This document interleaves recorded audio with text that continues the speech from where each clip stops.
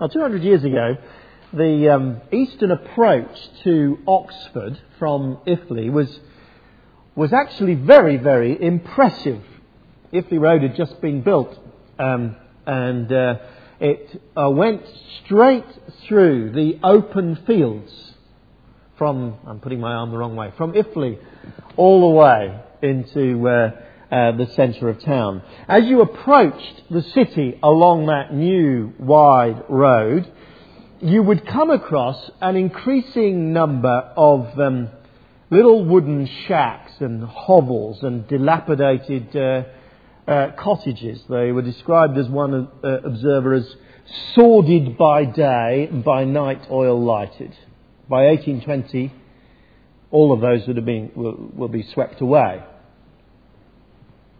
But ahead of you, along that road, never passing out of your view, all the way from Iffley right into the city, is one sight which transfixes your eye. The magnificent towers and spires of Oxford. And substantially what can be seen today was there 200 years ago. All of those towers built to proclaim the greatness of Oxford and the greatness of its architects, and built to last for centuries to come. And frankly, 200 years later, though some of the full glory of that view may have been reduced, those builders and those architects and those college authorities who commissioned those buildings, I think they'd be pretty pleased today. The squalid houses have long since been replaced, but the dreaming spires still stand. They achieved, those people, what they wanted to achieve: a lasting monument. But now imagine you're walking along that road with different spectacles on. Spectacles which actually see Oxford through God's eyes. Spectacles which can see not just the buildings, but actually the towering spiritual influences that will last for the next generation and the next generation and the next. I wonder 200 years ago what gleaming towers God saw. What magnificent monuments that he knew would still actually be exerting their influence 200 years later. Now, I wouldn't presume to describe the sight from God's perspective, but I know this. There are many towers in this world which impress the human eye but do not impress God, and there are many things invisible to the naked eye which actually from God's perspective stand as enduring, glorious towers. See, the approach to Corinth in the Apostle Paul's day was actually distinctly similar to the approach to Oxford of 200 years ago, particularly. In Corinth, there were sprawling, sordid suburbs of poor wooden housing for sailors and slaves and minor traders, because, as we've learnt over the weeks, it was a thriving port. But ahead of you, as you approached that city, were magnificent buildings. The Corinthians knew all about building great buildings. They'd been doing it extremely vigorously for at least the lifetime leading up to Paul's day. So when Paul starts to use the image and the metaphor of a building here in chapter 3, verses 10 to 15, his hearers know what he's talking about. His hearers have watched buildings going up. They have seen foundations being laid. Paul says, when I came to Corinth, I too was in the business of building. I too, he says in verse 10, am an expert builder. But he's not interested in competing for a place on the visible skyline of Corinth. He has different spectacles on. He sees that city with God's eyes. And he wants his hearers to see that city that way too. He is interested in building a different building with a different foundation and a different superstructure and a different judge. He is building God's building, God's church. He is building up God's people. I want us to try and understand then, for these Corinthians, and for us who know all about glorious architecture, I want us to understand and engage with what Paul sets as the real priorities in any city. First of all, he says, what really matters, what really needs to be built, has to have a different foundation. Verse 10, by the grace God has given me, I laid a foundation as an expert builder. Someone else is building on it. Each one should be careful how he builds. Just a few years before, Paul had arrived in Corinth and he had planted a fledgling church. He had laid a foundation. But now, he says, there's a whole horde of people who are having a go at building on this foundation. Some of them, as we've seen, were trying to make the church into a monument for themselves, into a monument for the glory of the human beings. In the process, Paul says they are actually tearing up the foundations that he had built. Now we need to be careful, he says, how we build on that foundation, because the foundation is absolutely vital. Verse 11, no one can lay any foundation other than the one already laid, which is Jesus Christ. Or as Paul puts it in chapter 2, verse 2, Jesus Christ and Him crucified. That's the key. The foundation of your life and mine, if you are a Christian, is the cross of Christ. The Son of God who died for our sins. And Paul says nothing in our lives, either individually or corporately as God's people, is worth building unless it is on that solid foundation. We never move off it into some other building project that somehow is more glorious. We always come back in everything that we do, if we are Christians and want to build something of value, to the fact that we are people who are eternally in need of God's forgiveness, won for us through Christ's death on the cross. We never cease to be that. We cannot build some great superstructure of marvellous human creation which forgets that actually every day I need to go to God afresh for forgiveness. Every day I need the fact that Christ died for me. If there is a day I forget it, it is the day that I start building my life on sand. And the superstructure will fall. No one can lay any foundation, says the apostle,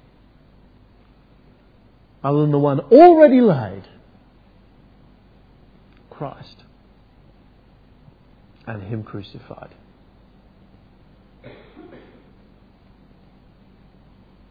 This is the person I am at root. This is the person you are at root, if you are a believer here this morning. A person who simply needs God's grace and forgiveness every day.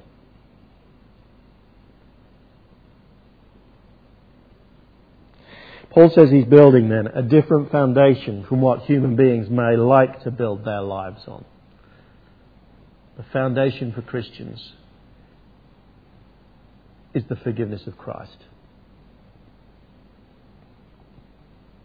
And then he says, actually, we're building a different superstructure from what builders generally build with. Look at verse 12. If any man builds on this foundation using gold, silver, costly stones, wood, hay or straw, his work will be shown for what it is. He uses very surprising imagery, actually, to describe the possible the possible building materials that they might have. Some of it's reasonably straightforward: wood, hay, and straw. Little temporary shacks thrown up for poor labourers. But some of it's very surprising. How do you build with gold and silver and costly stones? And perhaps Paul is alluding back to the Old Testament, the tabernacle and the temple, that were great buildings adorned with gold and silver and gems.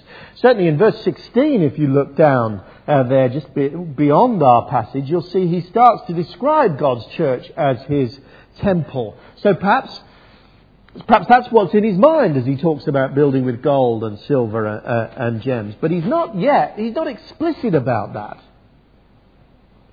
here.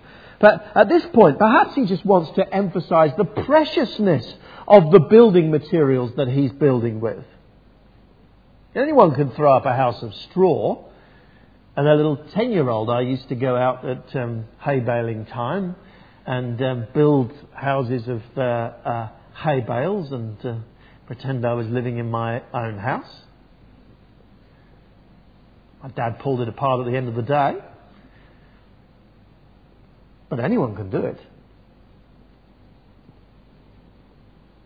But, says Paul, building a Christian life is building with deeply precious materials. It requires care, diligence, practice, patience. Perhaps when he uses the image of gold and silver and gems, he has something else in mind. Perhaps he just has the sheer beauty of those things. The Corinthians marvelled at the great stone colonnades and soaring arches of their city. But in the end, those things were only grey masonry. Imagine a building gleaming with gold and silver, glistening with jewels and rubies and emeralds and diamonds. Something far more beautiful than the city that you see is being built, he says. Created on that foundation which is Christ. It is something dazzling, if only you could see it with God's eyes. This is a Christ-exalting, God-loving, people-serving community. Christians whose lives are deeply shaped by the glory of Christ. And he says to build that sort of building is to create extraordinary beauty. Now, personally, I think Magdalen College Tower, in the light of a summer evening, is one of the most beautiful sights in England, except for what I see every Sunday. People being shaped by Christ.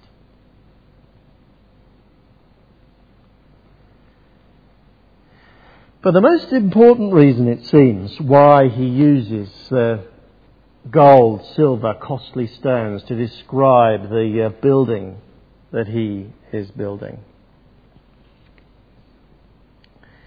is that he makes it plain that he expects this building to be tested by fire. See that in verse 13? His work will be shown for what it is.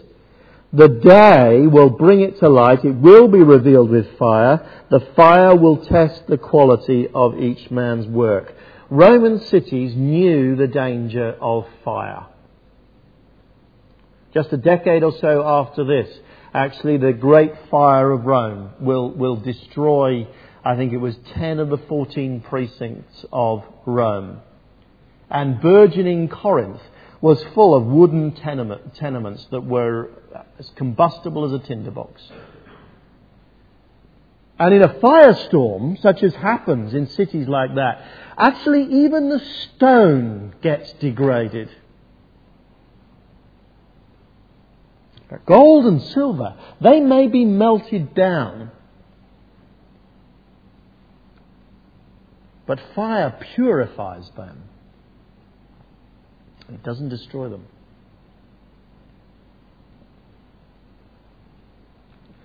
Now, this is an altogether different building, says the apostle, that I am building. Building on the foundation of Christ. Building a superstructure which will survive even fire. And it has to. Because it faces a different judge. Paul speaks of the day. Did you see that? Capital D. Which will test the quality of each man's work. The day is the day of the Lord. The great and final judgment of God. The day when all people who have ever lived in all of history will rise and face the risen Christ and have to give an account of their lives. And the Bible often describes that day as a day of fire, ripping through and destroying all worthless, pathetic, combustible things that we gather around us, and revealing the true beauty and durability of the eternal things that we built into our lives. No one can escape it. No Christian even escapes it. God is absolutely impartial in His judgment. And Paul says the person who does the building particularly, which of course particularly focuses on people like me, but actually by extension all of us, as we invest in one another's lives, as we encourage one another, any person who engages in trying to build something of eternal worth must take care, must take heed of that reality that we all must face. The person who does the building needs to watch out, verse 14. If what he has built survives, he'll receive his reward, but if it is burned up, he will suffer loss. He himself will be saved, but only as one escaping through the flames. He's saying that that person themselves may be a Christian. They may be someone who on the last day, when Christ asks them, what right do you have to enter into heaven? Can say with honest sincerity, I have no right. But I trusted Christ, that He died on the cross for all of my sins. And I entrusted my life to Him and followed Him. And that is why, God, I can come into your presence. If they are a person who can say that honestly and sincerely, then we can be confident that we will be, as Paul puts it here, saved. We can live in the presence of God for all eternity. But he says the tragedy for some of those people is that though that was the heart of their life, they built all sorts of rubbish around that. And that will disappear. That will be burned up. That will be gone. Perhaps the deepest element of that tragedy is that perhaps some of those true believers gathered around them people who thought they were Christians, and yet to whom they never really explained what it means to follow Christ. They never really sincerely encouraged them, so that on the last day We are saved. But to our incredible horror, they are not. They just didn't know.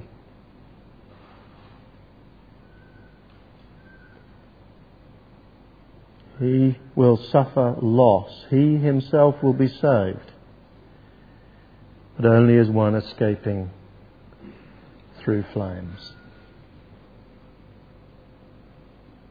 Apostle Paul is saying then to Corinth, and he's saying to us, open your eyes and see the true landscape. The true landscape, the true things that really matter to God, that really stand out on God's horizon, are not bricks and mortars, they are another kind of building. A building which is God's people. A building in which they are building together themselves with quality. That will last, he says, long after Magdalen College Tower or Merton Tower or Tom Tower or the Radcliffe camera has disappeared. That will last, and that will be glorious. That is what he wants to do here amongst us. And what are the marks then of a good building? Something that God really rates. Well, just for a few minutes, where perhaps we need to think about that. Perhaps we need to remind ourselves from 1 Corinthians. We could look elsewhere, but let's just confine ourselves to 1 Corinthians of some of the things that Paul has already been teaching us and some of the things he will teach us in coming weeks and months. Let's remind ourselves of what does not necessarily make a good building. The Corinthians were fascinated with their star preachers. That doesn't make a good building, he says. God is not particularly interested in clever speakers. He is interested in the fruit that comes. They were obsessed with all sorts of things that made them look good in the eyes of the world. You could say, for instance, that the quality of our worship, our music, as would be a better way of putting it, is not vital. Music, of course, is important.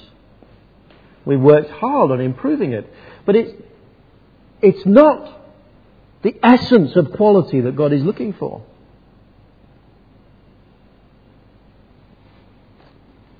Good management and organisation amongst God's people is valuable, but it is only the scaffolding of a local church. Imagine the horror if when you take the scaffolding down, there's actually nothing there inside. You know, financial security, Brian mentioned in his prayer. Financial security. It's not the mark of a quality church. Indeed, Magdalen Road has a magnificent record stretching back for way beyond when I came here, of stepping out in faith, trusting God for money. Back in the 1960s, the present building that we have was needed to be extensively rebuilt by a modest congregation. And I remember Brian's father, Gerald, telling me that the money came in through prayer.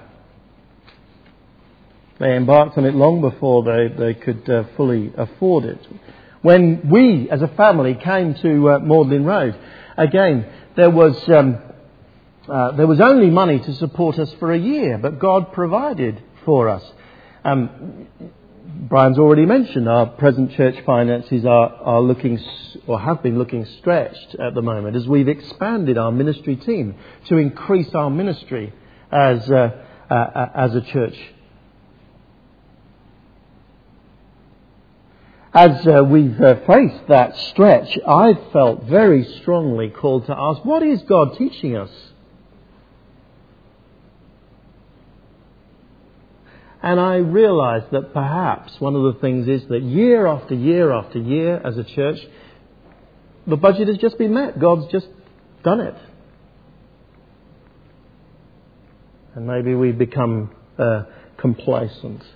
There's magnificent signs that God is answering our prayers at the practical level for finances at the moment. But I'm hungry that we should learn real spiritual lessons, because frankly God is not particularly interested in balance sheets. He is interested in the spiritual lives of His people.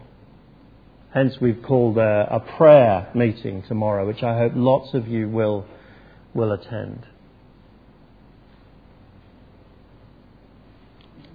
Neither is a beautiful church just a church filled with a certain kind of person, perhaps with a certain level of income or a certain skin colour, or even a life in a certain degree of order. He calls us to be a people who learn to love across barriers of rich and poor, across cultural barriers, who across wide varieties of difference in how well someone's life is in order.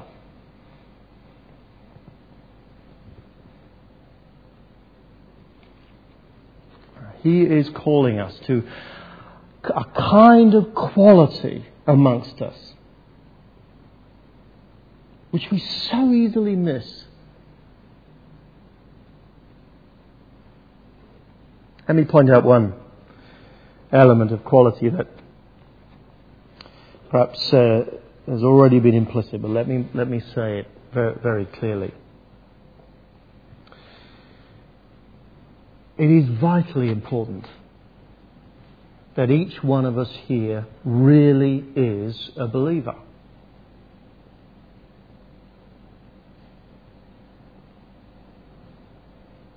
Those are shocking words, aren't they?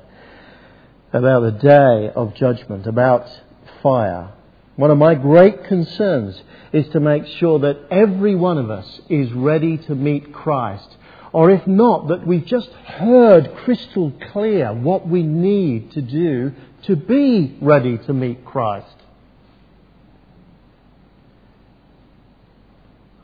It's customary these days, and in many ways understandable, for people to drift into the life of the church imperceptibly by steps. And in many ways we make sure that we are open to that. Anyone can come in amongst us and just find out and taste and see and see what it means to be a Christian. But in the end, everyone has to make a decision.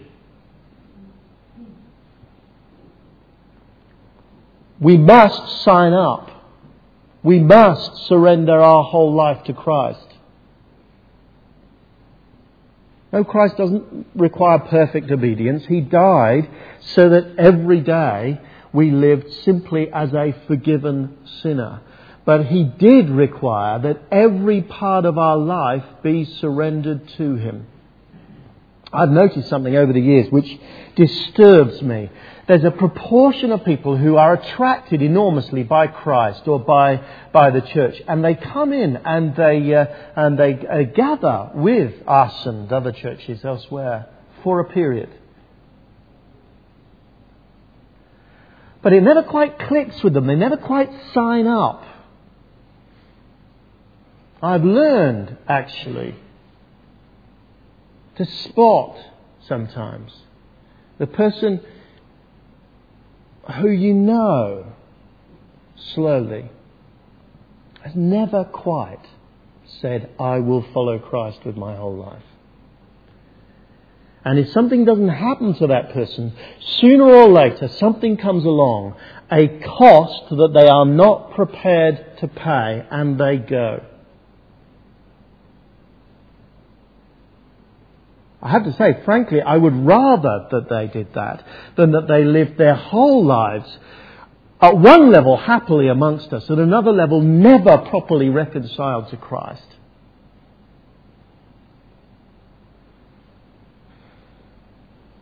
over the years, I've become more convinced, actually, of believers' baptism for that reason. We, as I said earlier, we have a policy of respecting different views on baptism in this church. But you see, believers' baptism in the Bible stands as a marker which says, I am entering a new life. I go down into the water and I come up into a new life. It establishes for us what is absolutely vital at the beginning of our Christian life, the fact that we cannot just drift along with the crowd. We must stand and say, I will follow Christ. Because if we cannot stand now alone and say that, when we stand alone before the risen Christ on the last day, we will not stand.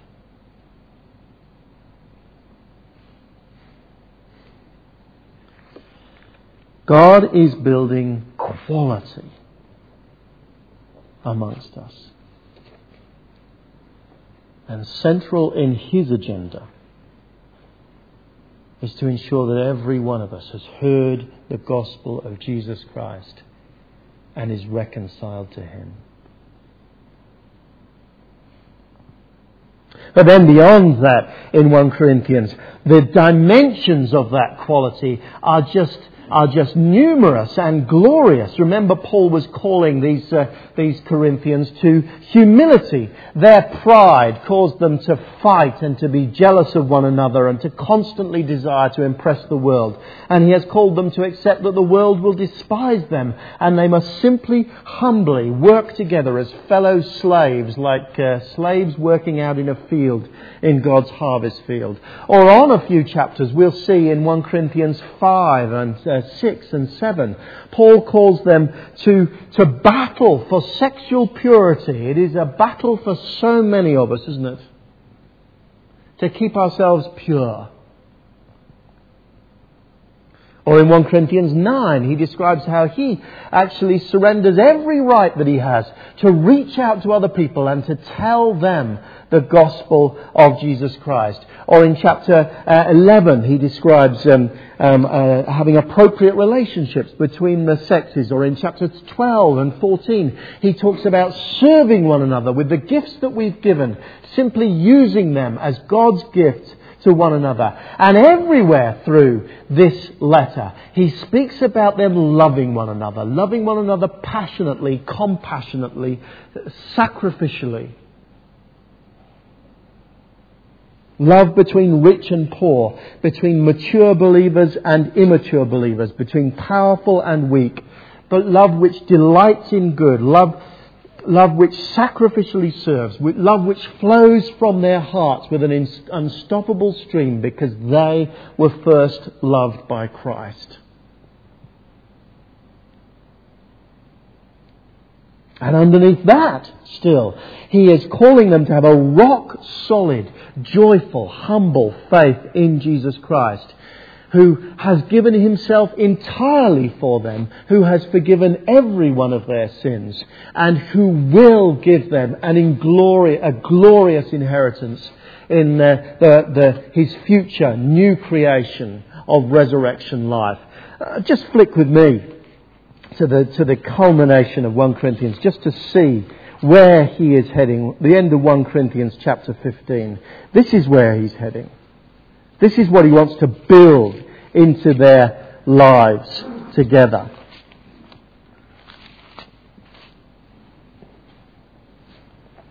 A solid confidence which cries out, verse 55 of 1 Corinthians 15, "Where, O death, is your victory? Where, O death, is your sting? The sting of death is sin. The power of sin is the law. But thanks be to God, He gives us the victory through Jesus Christ. Therefore," he says, "my dear brothers, stand firm.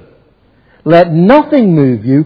Always give yourselves fully to the work of the Lord, because you know your labour is not in vain." You know that God has forgiven you. You know that you have resurrection life promised you, which transcends even death.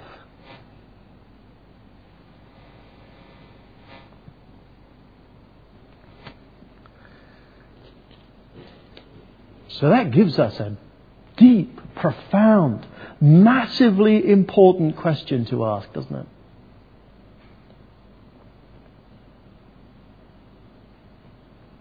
What building are you building? What are you building up around yourself? What is your status?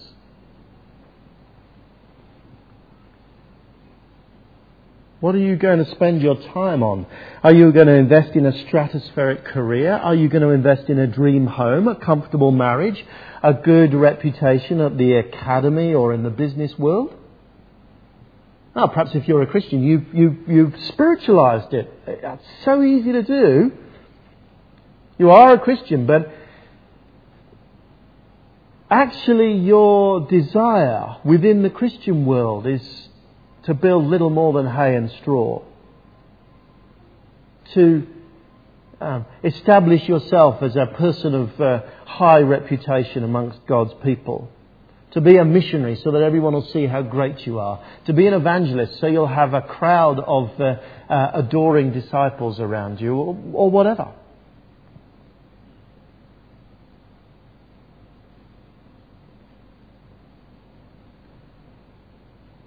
Or are you wanting to build into your life a deep, passionate, rock-solid commitment to serve Jesus Christ and love His world?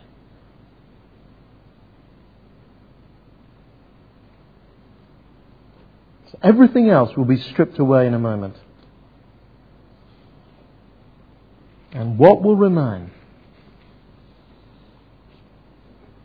is Christ-like humility, sincere love, that persevering, painful battle you have with sexual sin, that fight to be faithful and honouring to your parents, to sacrificially love your spouse, to be a diligent parent to your children, that enduring struggle to know Christ and to delight in Him, those daily heartfelt prayers, sometimes when we didn't feel like it, but God was worth it, so we got down on our knees and prayed.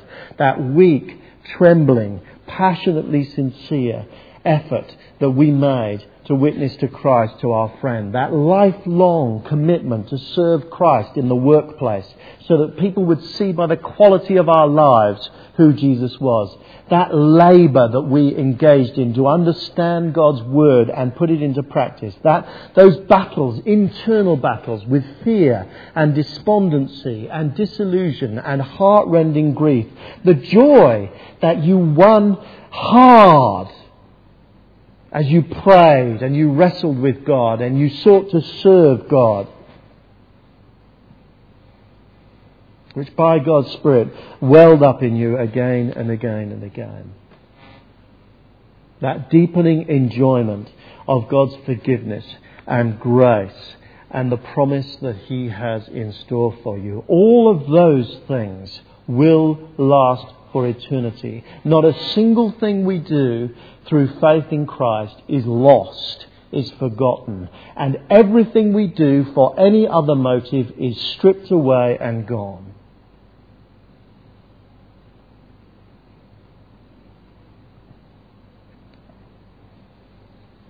And lives that are passionately committed to Jesus Christ are like tall towers. And their influence ripples out like waves throughout the world and resonate down through the centuries. I'll tell you a story. Os Guinness is a famous expounder of Christianity and explainer of it. He often tells the story of a lady 7 generations back from him.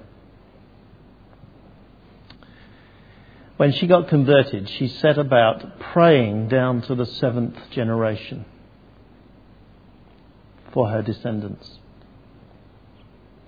And he is the 7th generation.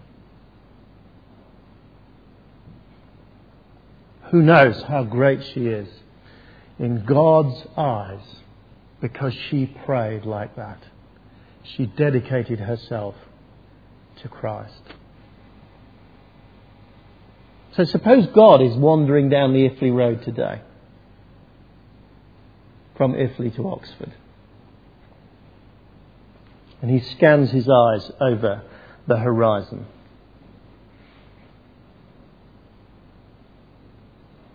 What towers does he see that will last?